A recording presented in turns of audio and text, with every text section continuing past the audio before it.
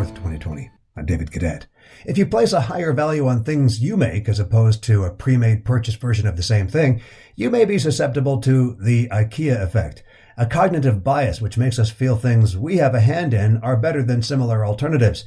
It has come to be known as the Ikea effect because, as we all know, after struggling mightily to erect a dresser or cabinet with our bare hands with nothing more than that paltry set of instructions from the Swedish manufacturer, we feel a great sense of satisfaction, disproportionately, it turns out.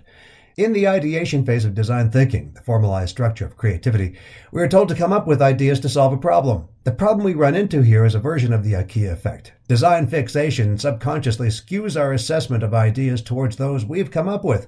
Thus, the competency of creativity requires grounding. Ground yourself to see all options without bias. Today, on The Daily Undoing.